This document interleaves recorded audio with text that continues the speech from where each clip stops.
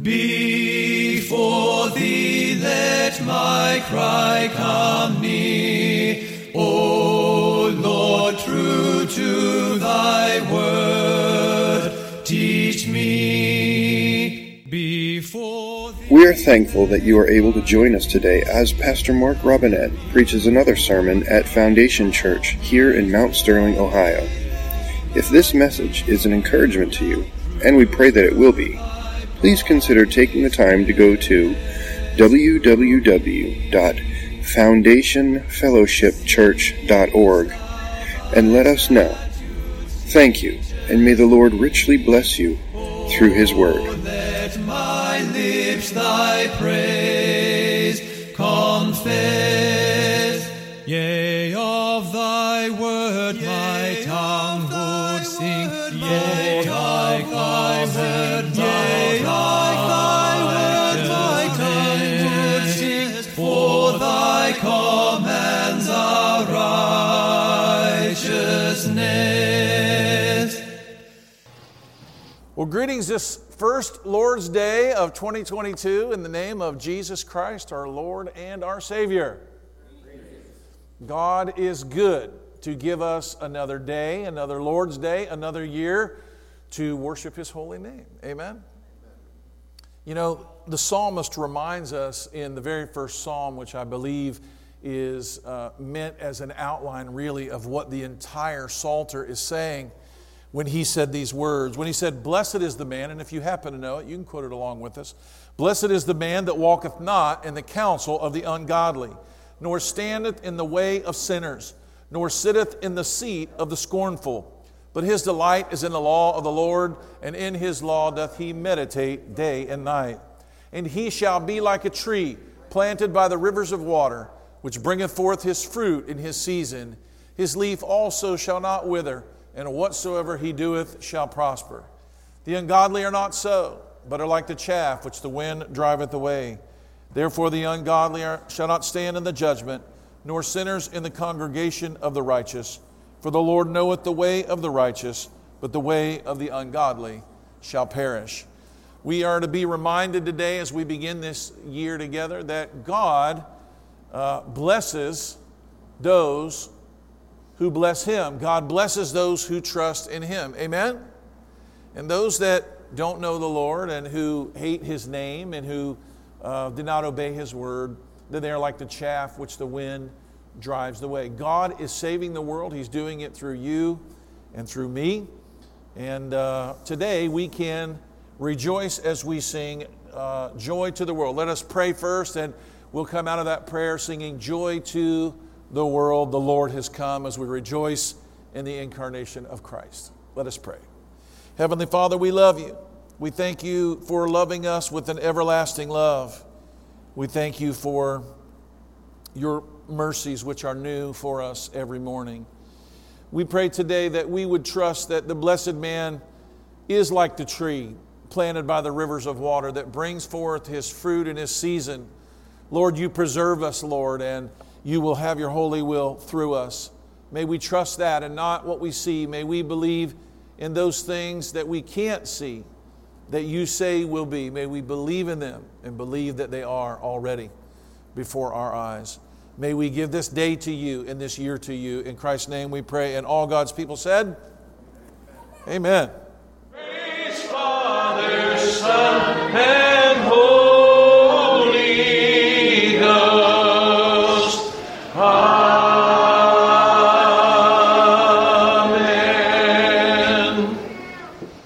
Remain standing for just a little bit here. And you will, for the third time, hear same passage again. And there's purpose in all of that. My sermon today and my message to you really is a message of vision and hope for the coming year. It is also a question. And the question is, what will God do? Now, I didn't mean to do it, and don't think that we become super trendy. What will God do in 2022? Okay, it was not the idea to try to come up with some rhyming phrase. It was a true question. It just happened to rhyme with 2022. So what will God do? That's what we're going to be asking. Philippians chapter 1, I'll read verses 18, 19, 20, and 21. What then? Notwithstanding every way, whether in pretense or in truth, Christ is preached, and I therein do rejoice, yea, and I will rejoice. For I know that this shall turn to my salvation through your prayer and the supply of the Spirit of Jesus Christ, according to my earnest expectation and my hope, that in nothing I shall be ashamed, but that with all boldness, as always, so now also Christ shall be magnified in my body, whether it be by life or by death. For to me to live is Christ, and to die is gain. If you know that scripture, say that with me again. For to me to live is Christ, and to die is gain. Let us pray. Lord God, we want to know, and you may not tell us, but we want to know what you're going to do in our lives, in our families, in our church. And so when we ask it, we're really not even asking you, Lord, for an answer, but we're looking with expectation at what you will do, Lord. Lord, we know that you are working. We know that all things work together for those that love God and are called according to his purpose. And Lord, that's who we are. We're your children. We're your people. And so we look with earnest expectation, wondering, after all that you've already done, Lord, what will you do? Let us pray. In Jesus' name we pray. Amen. You may be seated. You may be seated. So what will God do? What will he do in each of us? What will he do in our families? What will he do in this body of believers we call Foundation Church? I'm reminded of a scripture that literally saved my life one day, that our lives are not our own. The Bible said our lives are not our own. We've been what? We've been bought with a price. You might not think of it this way, but your family is really not your own either. And you may say, Foundation Church is my church, but this church is not really your church either. In all of our living, in our dying, and in our personal lives, our families, and our church, we have been bought with the price by the blood of Jesus, and we have all been bought for his glory, for his pleasure, and for his purposes. Oftentimes today in this world, we are treated with things that are supposed to help us. You know, God, I'm going to become a Christian so that God can help me have more money, or so that God can help me have a better family, or so that I can be happy. This is a very self-centered way of thinking. Now, what's true is that we can have all of these things, but you really can't let them be the pursuit of your life. John tells us to love not the world, neither the things that are in the world. For any man that loves the world, the love of the Father is not in him. Right? Because all that's in the world is what? The lust of the eye, the lust of the flesh, and the pride of life. And it does what? It passes away, and the lust thereof. But he that doeth the will of God, everybody say, the will of God abides forever. Most of us here at Foundation Church have been through a great deal together over the past 20 years or more. We have rejoiced together, and we have suffered together, and we have seen more than our fair share of God's kindness and mercy. Can we say, thanks be to God? We should all be wondering at this point, what will God do in and through us? You know, as I look back at my life, and, you know, most of you know that I've been working on books and things, and I think, what in the world more needs to happen in my life? I've already lived 3 lifetimes. I've already been around and seen it, and I've already watched God do amazing and incredible things. Could there possibly be more? And the answer is yes, there's more. You know how I know that, Brother Tim? Because I have today. Right now.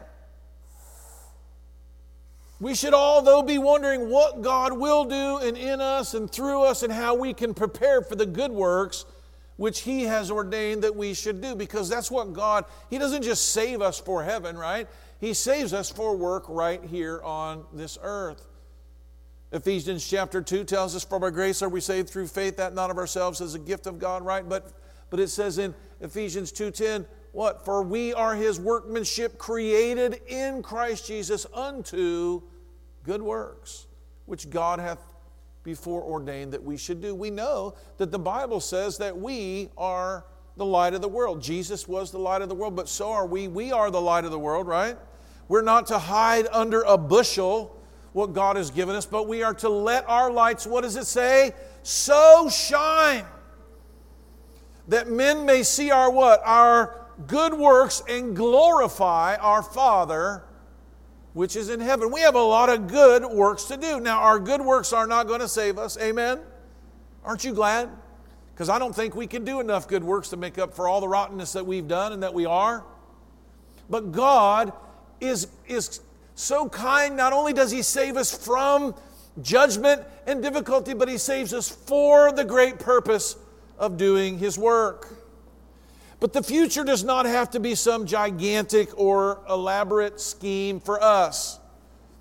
God has all of that in the palm of His hand. And it can be as simple as doing the next little simple, quiet thing in front of our faces. Amen?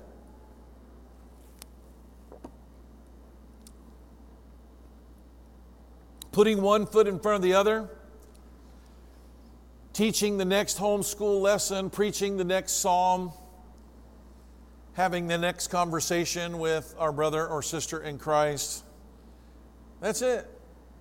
We kind of like to think it's more remarkable, or it has to be staggering, or a voice has to speak out of heaven and say, Christina, you have been called to offer your body on the altar, and be burned alive, as it says in 1 Corinthians Chapter 13, though I give my body to be burned. Can you imagine? I would love, and I know maybe the actuality of it, but the idea of it, that I could offer my body to be burned for God. That's kind of exciting that I could do that. That would be exciting. But what's harder than the big thing that we do are the little things that we're doing. Jonathan and Ashley, you're at this age where you got William, and you got Nora, and you got, Melody, and your new little baby girl, and you're at this place in your life, and you might go, can I ever do all of these dishes? Can I ever teach the Bible? You're starting off, and little William, what does he even know about the Bible? And you've got to teach him. Hear, O Israel, the Lord our God is one Lord. And you're like, but man, wait a minute. I'm already feeling old. How old are you, Jonathan? You're 39, 38, 38? You're like, I'm already tired. For the next 10 years, the next 15 years, you're going to be teaching this little boy. And you go, wow, that's a lot of work. Hey, it's one day at a time. Amen? One day being faithful, taking care of that baby, Ashley, as you are, feeding her. Is this any big deal? No, it's not in one sense, but in a sense, it is the big deal. It's the big show. It is in this simple life, this quiet life, that God is saving the world and bringing His kingdom to earth as it is in heaven. It is in these sunrises and these sunsets, these gentle rains and breezes, and the occasional thunder blasting storms that the kingdom of God comes. Amen? Many of us would like to, what would happen if the president came to Jesus? Or what would happen if Elon Musk or Jeff Bezos, wow, they would just, No, God doesn't do that. Now, I hope God saves Elon Musk or Jeff Bezos or all the presidents that we have. That's really what I hope for. But I'm not counting on that being the thing to change the world, because God's word says it's not. God does not choose many mighty, many important, many wise. Why? Because flesh would get the glory. He picks us. And the little things that we do, over at Foundation House, or on London Road, or on Ridgeway in the corner there, that little nativity that Doug put out there, right? Those little things that we do, we let our light so shine. We love our neighbors. Some of those neighbors, maybe Kim, even responded, hey, we really liked it when you came over and you sang for us. You know, that little thing that we did. I know some of the people as we sang were like, oh my goodness. You know, I think practically almost everyone in the church was in their front yard. They were kind of overwhelmed by the whole thing. They're like, wow. You made my day. You made my year. God has called us to work, though, as a church for unity. Everybody say unity. We should work for unity with one another so that we lose ourselves in the collective whole that is His body here on earth. So we're just going to keep doing what we've been doing. We're going to keep plotting. We're going to keep loving. We're going to keep forgiving. We're going to keep being conformed to the image of the Son of God here on earth. Amen? You know, one of the great lessons that I learned in the past few years, and I was able to share this with my wife's family, and I guess they're my family too, is that what we have is enough. You don't have to be more than you are. You don't have to be great. You don't have to, one day when God makes me great. No, right now, with whatever you have to give. You know the little boy who offered his fishes and his loaves? Chris, what he had was enough. God multiplied it. He used it to bless the widow who gave her mite. It was just that little thing that she gave, but it was enough. And what you have to offer God is enough.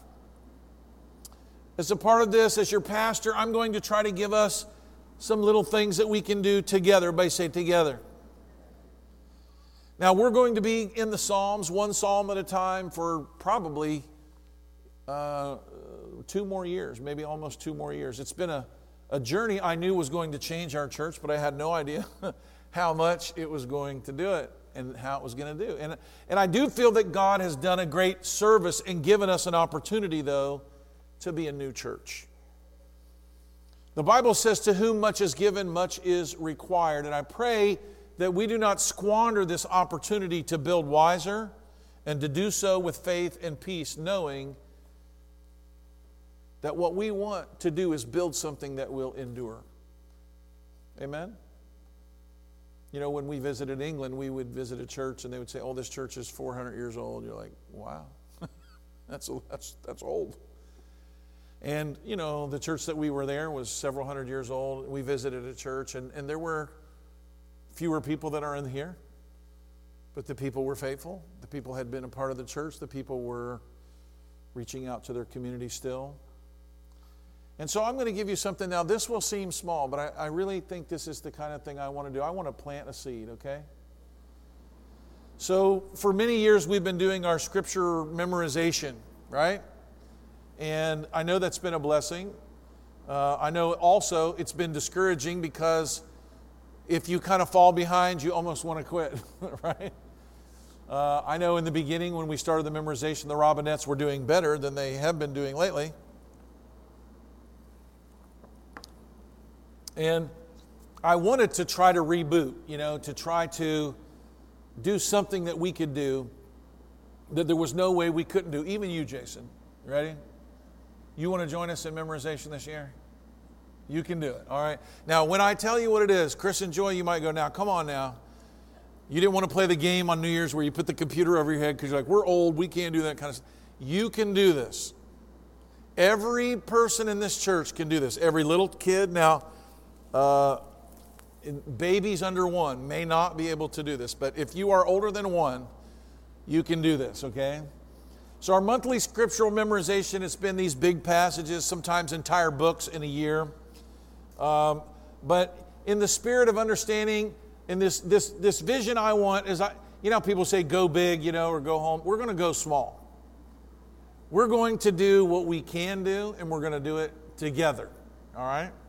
So Tim was only supposed to read 1 verse, and it's so short, every one of you could memorize it today. Now, you may not all memorize it today, but I want you all to memorize it in the next month. I mean, that's pretty big. Now, we may find that so small, nobody does it. This is not what we're going for here, okay? So in the first month, we're going to learn just 1 short verse. 1, I think, like I said, everyone could learn. And I picked this verse because I want us all to remember, first and foremost, that God is sovereign and that it all depends on Him. Amen? It's certainly something we can rally around. Amen? Right? So here's what the verse says. Being confident of this very thing, that He which hath begun a good work in you will perform it until the day of Jesus Christ. How many of you can rally around that thought? That what God started in your life, Sister Ashley, He is going to finish it. The Bible tells us in another passage that He is the author and the finisher of our faith. So can we today look at this, being confident of this very thing, that He which hath begun a good work in you will perform it unto the day of Jesus Christ, and kind of let that be an important thing that we rally around. Okay? So it's simple, right? We can all do it. So I'm really not joking around here. I'm wanting you to consider committing, like saying, like, all right, I will do this. And not forgetting it tomorrow, but like making it something you will do, right? So I'm not asking you to raise your hand and say you promise you're going to do it right this second. I'm not really working on that, but I'm kind of hoping that by the end of the service you can say, you know what, I'm willing to do it. I'm willing to memorize this one teeny tiny scripture. Maybe you already have it. So it's the power of the simple work that we can do together. And I really want to do this, and it may sound funny, but I think it could do something amazing in our church if we all do this one. Benita, you can do it. You can do it. She already knows it probably, right? So we'll be learning small portions of Scripture passages all year long, and I'm really hoping you can all do that. But I'm not asking you to commit to all of this, but to just one thing. Philippians 1:6. But what we're going to do is we're going to memorize it this way. We're going to say, and you can just do it with me, Philippians 1:6. Being confident that He which hath begun a good work in me will perform it unto the day of Jesus Christ. Now, and I'm not asking you to memorize it different because it is a good work in you, but I was kind of thinking about it, how we could take this to heart. Being confident of this very thing, that He which hath begun a good work in you will perform it unto the day of Jesus Christ. When we learn it, though, we're going to say it, and when we're done, we're going to say the verse again. We're going to say Philippians 1:6. So say Philippians 1:6. Knowing the Scripture chapter and verse is a powerful thing. Sometimes you're in the situation you need to find something quick. I know we all have Google and various means of looking things up, but when you're having a conversation or when God is talking to you, it's a very good thing. And some of you heard about this. I don't know if I told the whole church or not. Did I tell the church about what happened in Honduras there was a young Spanish girl there, and I thought she was a Christian because she was helping us interpret on our medical mission, but she wasn't. And somewhere along the line, she became convicted, and I'm leading her to Christ. But I don't have a Bible with me in English, and I'm wanting to take her to different places in the Bible because she has some questions. And so I'm looking around, and I saw there was a Spanish Bible there, and I'm like, you know what? I know Scriptures. I know the chapter and the verse because I learned it in Bible quizzing. And so I would say, go to this passage and go to that passage. And I'm naming exact verses, Sister Kim. I'm going, turn to Acts chapter 2, verse 38, and she goes, boom. And she was just like, wow, you know the Bible. I'm like, yeah, I did. Yeah. And so knowing chapter and verse can be powerful. And so we're going to learn the verses, and we're going to, in this year, learn 33 verses in a whole year. You think you might be able to do that? Okay. And they're going to be anchor verses. Verses that will help you because over the next 3 years, we're going to memorize the whole book of Philippians. And we're not just going to memorize the book of Philippians. We're going to learn facts about it. We're going to master it as a church. I'm going to say, where is Philippi? You're going to answer the question. I'm going to say, well, what was, Philippi was named after who? It was named after King Philip, who was the father of Alexander the Great. We're going to learn questions. We're going to learn, where was Paul when he wrote it? He was in a prison in Rome. Who did he write it to? Who was he with? How did the church at Philippi start? We're going to learn over the next 3 years, we'll be able to go backwards and forwards and know everything that you could possibly ever want to know about the book of Philippians. It's a beautiful book. And I picked the book because the book of Philippians reminds me of this church. Paul loved the people at Philippi. You know, if you read the book of Corinthians, 1 Corinthians, 2 Corinthians, he loved them, but they were very frustrating. They lived like a bunch of heathens, and he was like, now guys, come on, you're doing stuff that even heathens aren't doing. What's wrong with you people? You need to repent. And he's being kind of rough on them. When you read the book of Philippians, it's a book to a church that is supporting him in prison, who loves him, who's kind to him, who he's impressed at their Christianity and their love for one another. And that really reminds me of Foundation Church. And so I want to know this book, okay? So I've got my little, have you guys seen my little quizzing thing that it's got the lights that light up. We're going to get that thing out. And every Sunday, kids are going to play little quiz games, and we're going to answer questions. And you guys are going to come up with questions. And Tim is going to be the master of the memorization scheme, the whole thing. He's going to be an expert, all right? And we're all going to get involved. Moms are going to memorize it. Kids are going to memorize it. Even old people like me are going to memorize it. We're going to know it. We're going to get up and quote it. Now you might say, come on now, Mark, you have never got up in church ever. You always just preach sermons. And I know, this is just something I think we can do, okay? So here's what I'm going to do so that you are not left wanting today. I'm going to walk through some of the first chapter of this book with you and to talk about what I see God doing in our lives in 2022, okay? So we never do know what will actually happen, as we have learned quite well since 2022 when the entire world, we had 22 people ready to get on airplanes and fly all the way across the world, and it was all canceled and we couldn't go, and COVID-19 happened, and so many people we know have died, and the world has been turned upside down. And many bad things have happened.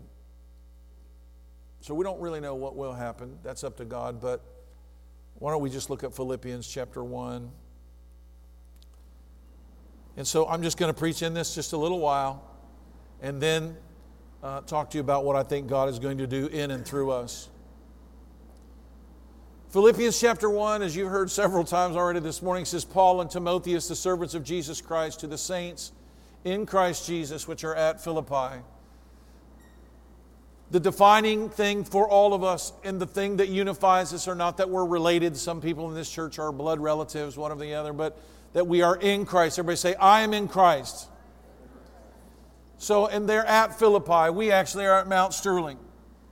And he mentions here with the bishops and deacons. We're thankful for authority that God gives in the church, and we want to glorify God by doing things decently and in order. Amen? He says, grace be unto you and peace from God our Father and from the Lord Jesus Christ. I thank my God upon every remembrance of you, always in every prayer of mine, making requests with joy from your fellowship in the gospel from the first day until now. Those 3 verses basically let you know he not only loves the Philippians, but he likes them. He enjoys them. He thinks of them. He's probably in jail and he's going to write to the Corinthians and he's like, you know what? These people wear me out. They're receiving false apostles and they're refusing to discipline sinners in their midst and they're getting their theology wrong. But then he's like, oh, but wait a minute. There's those people at Philippi. Oh, those people who send me, offerings to me and who are helping me out and who are encouraging and who I never hear anything bad about these people. Oh, I love these people at Philippi. He said, I thank my God upon every remembrance of you, always in every prayer of mine, making requests with joy. He's not saying, oh, Lord, straighten them out. He's making requests with joy. Bless them, Lord. Give them good things. Bring wonderful things into their lives. I can tell you right now, not only do I love the people of this church, but I like you. I like to be with you. I like to hang out with you. I'm encouraged when I just am near you. You don't even have to say a lot. And I enjoy it. I enjoy, whatever it is we do together. I love it. He said, for your fellowship in the gospel from the first day until now. He gave the context of it. And one thing I love about the thing that ties us together, the fellowship that we have, is centered in the good news of Jesus Christ. You might not like the way that, we have so many books and knickknacks in our house that may overwhelm you. You might be a minimalist, whatever. You might not like the way we dress. Maybe I wear, clothes that are too something for you, whatever it is, I don't know. But the thing that we have in common with one another is this. We believe that Christ came into the world. He came to save sinners, and that He's changing the world through the good news of the gospel. That is what binds us together. Amen? Paul loved these people as his own children. They were his spiritual children, birthed from his suffering like a mother whose pains endear her to her offspring. He left his homeland. He was beaten. He was imprisoned for them and more. And he loved them more because of the suffering he endured in founding of this church, which we can read about in the book of Acts, and we will as we go through this time of mastering the book of Philippians together. He wrote this book, as I said, from a Roman prison, and it's easy to see how much he loved them and he hoped to see them. And the hope sustained him in the midst of his difficulty.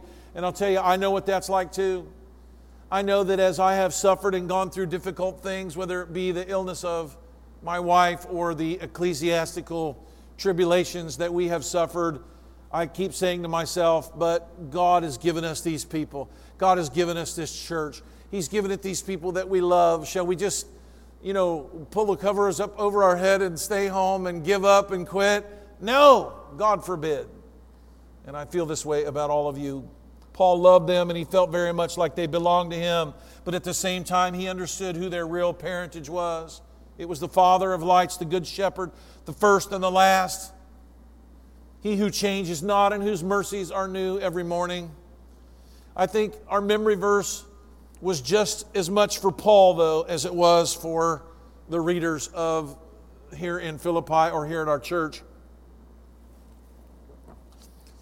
It might even really apply, when you read this, to think about your children. How many of you really, Christina, you're raising your kids and you're like, I want to raise them to love God. I want to raise them to serve the Lord. I want them to feel the passion to love the lost and to want to help the poor, right? You want this as a mother, right? So what you got to do, Tim, is you got to go, all right, being confident that He which that began a good work in you, Benaiah and Titus and Elise and Christian and, Lydia and, all of the kids, Toby, right? All of you, right? And there's more. There's probably like 5 more Hatfields I didn't name there. Did I get them wrong? I don't know. You can't miss Lacey, right? Right? She greets me every single Sunday, hugs me, tells me she loves me. But we got to commit to the Lord this. Paul was being reminded just as much for himself, because he's in the prison and he's like, man, I wish I could get out. I wish I could come to them. I wish I could be there. And what is he's writing for them? You should be confident that He that began a good work in you will perform it. He's probably saying, okay, God, I can't get out. I can't help them. I can't do what I want to do. But I am confident that, Lord, you began a good work in them and you're going to complete it. Paul knew he was going to die at some point. He knew probably he was going to be beheaded, which he ended up being. And he could die with peace, knowing that He that began the good work, because it wasn't Paul, right? Paul just got to be there. Paul just got the privilege of being beaten and thrown in prison and mistreated so that they could have a church. That was just his role in it. But he knew that he didn't even claim it was him. It was He that began the good work. It's not me, Paul. It's God. He says in verse 7, even as it is meet for me to think this of you all, because I have you in my heart, insomuch as both in my bonds and in the defense and confirmation of the gospel, you all are partakers of my grace. He began to see not only where was God beginning something in them that He was going to finish, not Paul had begun it, and Paul was going to finish it. He had limits. He had come to realize that what he had to offer was enough. He could offer what he could, but he can't free himself from prison.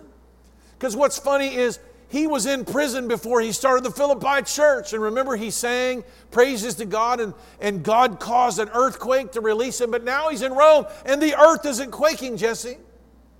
And he's having to go, you know what?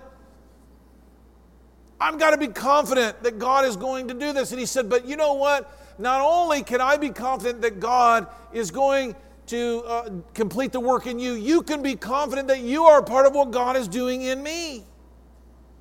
And they loved him like a spiritual father. And he said, you are partakers with me of this grace that I am experiencing in God. For God is my record how greatly I long after you all in the bowels or the emotions or the passion of Jesus Christ. In this I pray that your love may abound yet more and more in knowledge and all judgment, that you may approve those things that are excellent, that you may be sincere and without offense till the day of Christ, being filled with the fruits of righteousness, which are by Jesus Christ, unto the glory and the praise of God. When he comes to verse 12, he knows that it's difficult. Could you imagine if I were languishing in a Burmese prison? Imagine if we'd been able to make our trip over there, and when we did, the military coup had hit, which has hit. And imagine if I were languishing in a prison. He said, verse 12, I would you should understand, brethren, that the things which happened unto me have fallen out rather to the furtherance of the gospel. And they would probably say, what do you mean? You were the greatest gospel preacher in the world, Paul. You were the great apostle, and you came and you brought the message to us, and you're telling me the gospel's being advanced more because you're in jail? And it was. Paul could say that by hope, right? In the same sense that, do you remember when John the Baptist, he came preaching and then he's thrown in jail?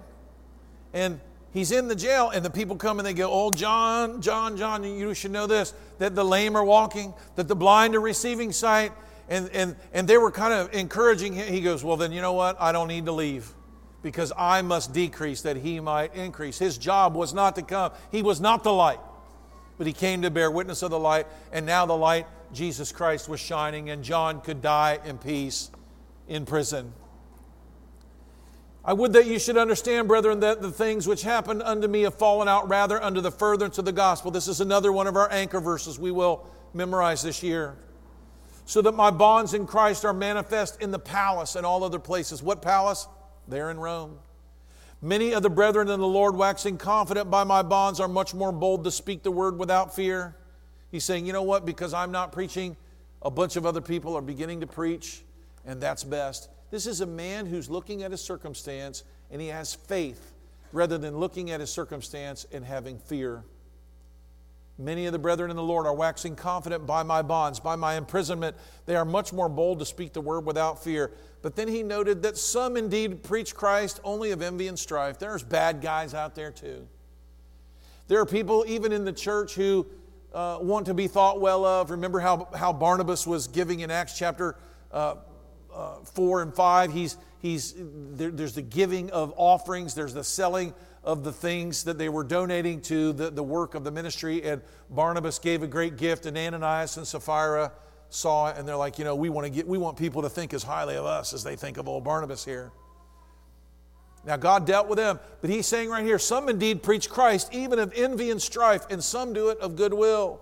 The one preached Christ of contention, not sincerely, supposing to add affliction to my bonds. Could you imagine having been guilty of that? You're a Christian in the day of Paul, and he's in jail, and your sermons are meant to poke and prod him because you didn't like the way he did things. He said, the other of love, knowing that I am set for the defense of the gospel. And what I love about this is what he says next. He says, you know what? There are people preaching for the wrong reason. There are people preaching to even hurt me. There are people who are preaching with bad hearts. But he says, what then, notwithstanding every way, whether in pretense or in truth, Christ is preached, and therein I rejoice, and I will rejoice. That'd be kind of hard, wouldn't it? Knowing that people who are preaching are self-centered and nasty and ungodly, but yet Christ is preached, and for that I will rejoice. What does he say? Verse 19, for I know that this shall turn to my salvation through your prayer and the supply of the Spirit of Jesus Christ. Here's another anchor verse, 20 and 21, that we're going to learn. According to my earnest expectation and my hope, that in nothing I shall be ashamed, that within all boldness as always, so now also Christ shall be magnified in my body, whether it is by my life or my death. For to me to live is Christ, and to die is gain. Paul was at the place of a reckless abandon, you could say, but I wouldn't call it I would call it faithful abandon. And the faith-filled abandon says this, whether it takes my death of beheading in this Roman prison, or whether I get out to come and preach to you again, Christ will be magnified in my body, whether it's through my life or through my death. You know, we all want to be saved. We want to be those that were thrown into the lion's den and the lions won't chomp us up and eat us like Daniel was. We want to be those who are thrown in the fiery furnace and there's one in there who's like the Son of God and no flames are kindling upon us and we're just all walking around in there. But there were others, the book of Hebrews tells us, who were not delivered, who were thrown into the Colosseum and who were eaten, whose bodies were torn, whose dead were not raised to life. Even though God sometimes does give us those resurrection miracles, sometimes it doesn't happen. And Paul said, if God chooses to sow my death and I be a martyr for His gospel, whether it be by death or by life, Christ shall be magnified. Who did he learn this from? He learned it from Jesus. Everyone was trying, Rachel, they were trying to get Jesus. Don't go to the cross. This is crazy. Run for your life. No good could come from the great man of God, the man whose every word is right, the man who has all power. What good could come from removing Him from the ministry? No, don't do that. He's the great man of God. And what was the thing that Jesus needed to do most that we didn't want Him to do? Nobody wanted Him to do. If you had been living at the time of Christ, you would not have wanted Him to die on that cross. You would have been trying to get Him not to do it, right? But what did He know? He said this to His disciples, should I ask God to deliver me from the very purpose I came here for? What did He come to do? He came to die. That was His greatest mission. Whether it be by life or by death, Christ will be magnified in my body. We don't know. For to me to live is Christ, and to die is gain. For if I live in the flesh, this is the fruit of my labor. Yet what I shall choose, I know not. For here's another anchor verse, 23 and 24. For I am in a strait betwixt two, having a desire to depart and to be with Christ, which is far better. Nevertheless, to abide in the flesh is more needful for you. So he's talking about in the right now. He may die next week, but he's saying right now I'm alive. Right now I'm writing you this letter. And obviously God's given me one more day, and what am I going to do with it? I'm going to write a letter to the church at Philippi. For me, this is one of the amazing things, Sister Joy. Paul would never have known that his words that he was writing were 100% accurate, 100% inspired, 100% infallible, and 100% the Word of God. He would not have known it, right? He was just writing a letter. We oftentimes write letters and we don't know if this is God's Word. We don't know if this is the great thing that God is giving the world, but he was doing it here. Nevertheless, to abide in the flesh is more needful for you. How did he know that? Because he was still alive. He was still alive on that day writing that letter, so he's still alive, and so God must need him. Having this confidence, I know that I shall abide and continue with you for the furtherance and the joy of faith, that your rejoicing may be more abundant in Jesus Christ for me by my coming to you again. Now, Paul is speaking in hope here, and Paul wants to come to them again, but guess what, guys? Paul, according to church history, never made it back to Philippi. But he tells them in verse 27, let your conversation, and that means your lifestyle, be as that becomes the gospel of Christ, that whether I am come to see you or else be absent, because he didn't really know. He just said he wanted to come. I may hear of your affairs, that you stand fast in one spirit and one mind, striving together for the faith of the gospel, and in nothing terrified by your adversaries, which is to them an evident token of perdition, but to you of salvation and that of God. Verse 29, for unto you it is given in the behalf of Christ not only to believe on him, but also to suffer for his sake. And this is a difficult scripture for us, but it will be one of our anchor verses for this year.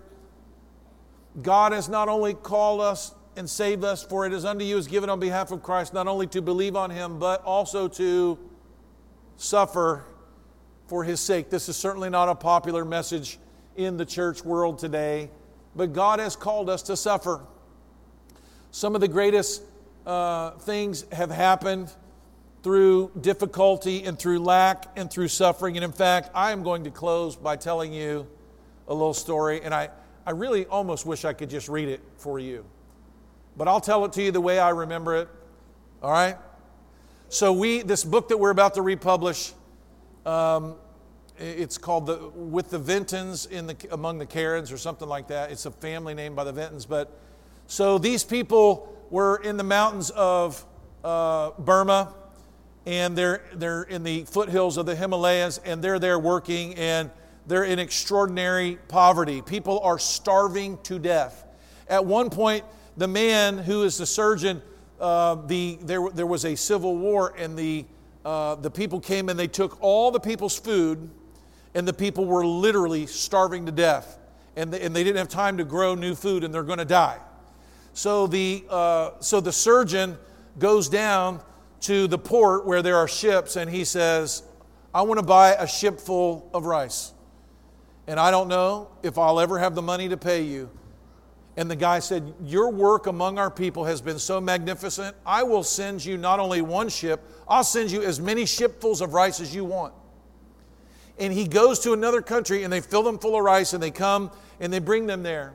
Now he said, I did not know that through this hardship that something good was going to come out of it. All I saw is that all of our food was gone, and everyone's food was gone, and all these people were starving. And I had no idea that the man would order the rice, and he did. And they were able to feed all the people of this entire region. I mean, thousands of them, from shipload after shipload after shipload of rice that was 7 times more expensive than it was normally.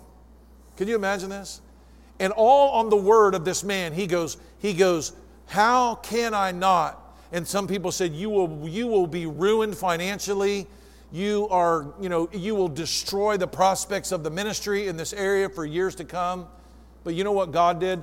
God provided him not only with the money to pay for every one of those ships afterward, but they had money to pay the interest and the difficulties, and they had more to spare on top of it, and they fed all of these people. And he said, and a strange thing happened as we went through the region preaching the gospel. People that had resisted us and tried to kill us, they said, well, he's the man that saved my children.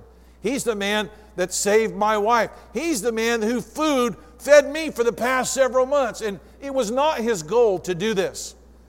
It was his goal. He just could not do it. And when the man who owned the shipping company said that he would be willing to do it, he said, well, then bring it all. Just keep bringing rice till we can't eat anymore. Folks, that's an amazing story. That's an amazing story of trust in God. And we have got to trust God that when we are doing what is right, he said, how could I expect that God would not allow me to give food to people that are starving to death? They did not stop by giving it only to Christians. He said, at first I was giving it only to the Christians, but I found that when a Buddhist man came and his family was starving, there was no way I could turn him away. I could not do it. And he goes, and God had his way in it. Sometimes God puts us in a situation for such a time like that. I believe that what God is going to do, like he has done here, God puts, in our lives the Zimmerman family, and we're going to meet some Fulanis. And when we hear about whatever needs they have, we're going to pray that God's going to meet those needs. Amen? Whether they be far away in another foreign country or whether they be right here in Columbus, Ohio, the people here, we're going to pray that God will meet them. And I think that what's going to keep happening is what's been happening. People are calling us on the phone. People are mailing us checks. People are wanting to come from other places. Why are they wanting to do this? We don't have anything fancy here to offer them. We don't even have, we don't have a lot of things that normal organizations even have. But by God's grace, even without all of that, do you know that we have, by God's grace, raised millions and millions of dollars from this little tiny church? That's amazing to me. I think it's God's way of laughing at the world. Look what I can do through these little people who, they can't even start church on time. They try every week to start at 10 o'clock, and sometimes it's almost 10:30. We got this boiler system working, and we got it to where it was so hot. We were on here on New Year's Eve, and it was so hot we had to open all the doors. We're like, but who would have expected it to be so hot? But then we forgot to turn it back on. That's why everybody was cold this morning. So God looks at people like us and he goes, these people, they're perfect. No one will ever think they were so great. But I'm going to do great things through them. In fact, if people got into the details and they looked at it, they would go, how on earth can they do this? And I will say, I don't know. They'll wonder, they're like, how could their numbers decrease in such a manner as they did, and yet the financial situation of the church is unchanged. Unchanged. Everybody say unchanged. How's that possible? That's amazing to me. That's miraculous to me. And in the end, no flesh will be able to glory. That's how God is going to continue to work through us. I believe that we will continue to be able to bless the people of Myanmar, whose situation is getting worse by the day. They're going through civil war and people are starving and people are hungry, but yet God has put us in a place where we can get what they need to them. Why would He do that through us? Why does He use some other person to do it? I don't know, because God is just kind to us. I believe that God is going to lead us to the lost people of this neighborhood and to immigrants that have come to this country, and they might be Christian and they might not be, and they're looking for some love and some kindness. I believe we're going to be a part of that. The Nepali people had actually planned to be a part of coming to visit our house this week, but they got COVID, and they're doing okay, but they were unable to come. And so maybe God wanted to relegate all of this to 2022 so we can see what God will do in 2022 because it rhymes, something silly like that. But Norbu and Juna and the Nepali people, maybe you'll get to meet them. Maybe you never will. I don't know. But God, as He puts people in our lives, we just got to look at that person and say, how can we serve them? How can we love them? How can we show them the love of Christ? What do we have to give? Well, just what we have. And if we don't have it to give, then we don't. Then what we'll do is we'll pray that God will bless us. Again and again, God gives us something like a building out there, and we go, well, we can't really do this, or we can't do this, or we don't have the money to do that, but God can. Amen? And really, our lack, joy, if we had a big bank account and we could do that, it would be a whole lot less fun than God sending strangers from Idaho with a construction crew. That's a whole lot more fun. And it's probably fun for them. This guy's even bringing a total heathen. And he's bringing him because he wants to convert him to Christ. And he goes, the guy is so opposed to Christ, he said, well, maybe God will give me a condo in hell if I go and help this situation out. This guy's an unbeliever. I don't even know this man's name, but maybe God could touch this man through the people here at this church. God has His way of doing things we know nothing about. Amen? I really believe that God is going to lead us into new friendships and new relationships, and I really want to be in good relationship with the other pastors and ministers. God has blessed us this year with a growing relationship with our Nazarene brothers and our Baptist brothers and our Church of Christ, a Christian Union brothers here in our community. We need to know who they are and love them. And we need to work together for the unity of the faith. We're not living in a time where we need to be all pent up and focused on the fact that we're Presbyterians, and we've got the right way and nobody does, and argue with people. I thought it was the funniest thing in the world in our ministerial meeting when they found out some things that we believed, and they were like, you believe that? You're one of them crazy Calvinists? I'm like, well, yeah, we are. I'm like, will you still eat with me? And they're like, yeah, yes, we will, But I knew it was hard for them, And but you know what? God can still save us Calvinists. Amen? Amen? And you know what? We don't have a corner on the market of doctrinal understanding. Throughout our lives, our doctrines may change. They may augment. We may learn something. Wouldn't that be something if we learn something and we change? Wouldn't that be something? So what we do, what isn't going to change is God and His goodness. What isn't going to change is that God is the one who does the saving, and we're the ones who get to benefit from that. And as this last verse says, not only do we get to be saved by God, but we will get to suffer too. And I'm telling you, you want to participate in Christ and in the work of Christ, it's going to happen through suffering and difficulty. William Carey, when he went to India, It was a difficult thing for him. He had a wife, he had children, and he was trying to preach the gospel, but it was not until he began to suffer so horribly that the gospel took hold in India. He saw his child die. He saw his wife die.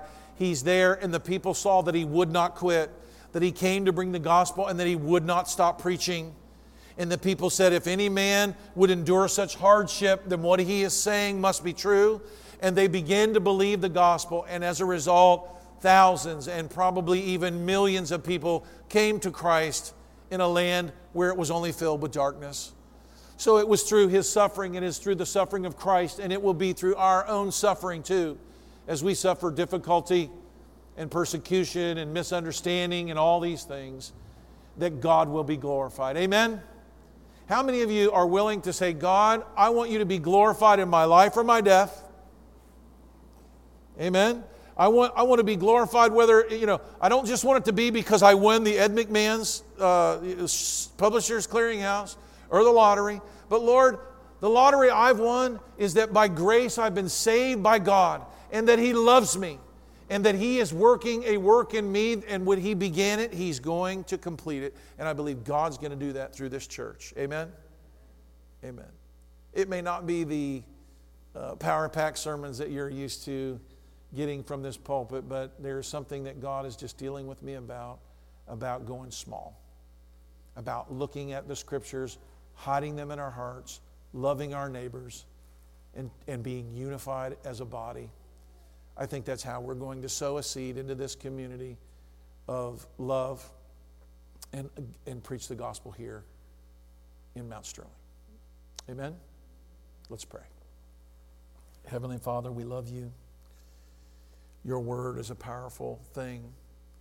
Lord, as it is planted in our hearts and in our minds, oh God, I pray that we would let our lights shine as you begin to grow that mustard seed in us, that small thing. Lord, I pray, Lord God, that small thing that began in us would grow, and then it would provide rest for the birds and shade for weary travelers, that the fruit of it would be for the healing of the nations.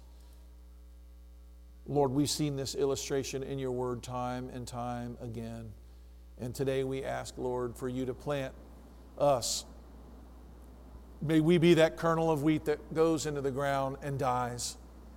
And may we bring forth the fruit of love in a world filled with hate and darkness. May we be light. May we be salt.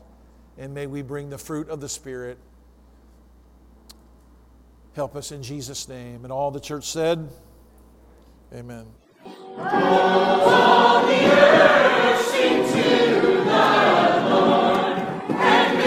Hello, this is Pastor Mark Robinette of Foundation Church. Thank you for taking the opportunity to listen to our audio sermons. We would love to hear from you if you have any comments, questions, or just to let us know how they served you. Go to our website, www.foundationfellowshipchurch.org, and send us a note. Thank you, and it's a pleasure to serve you.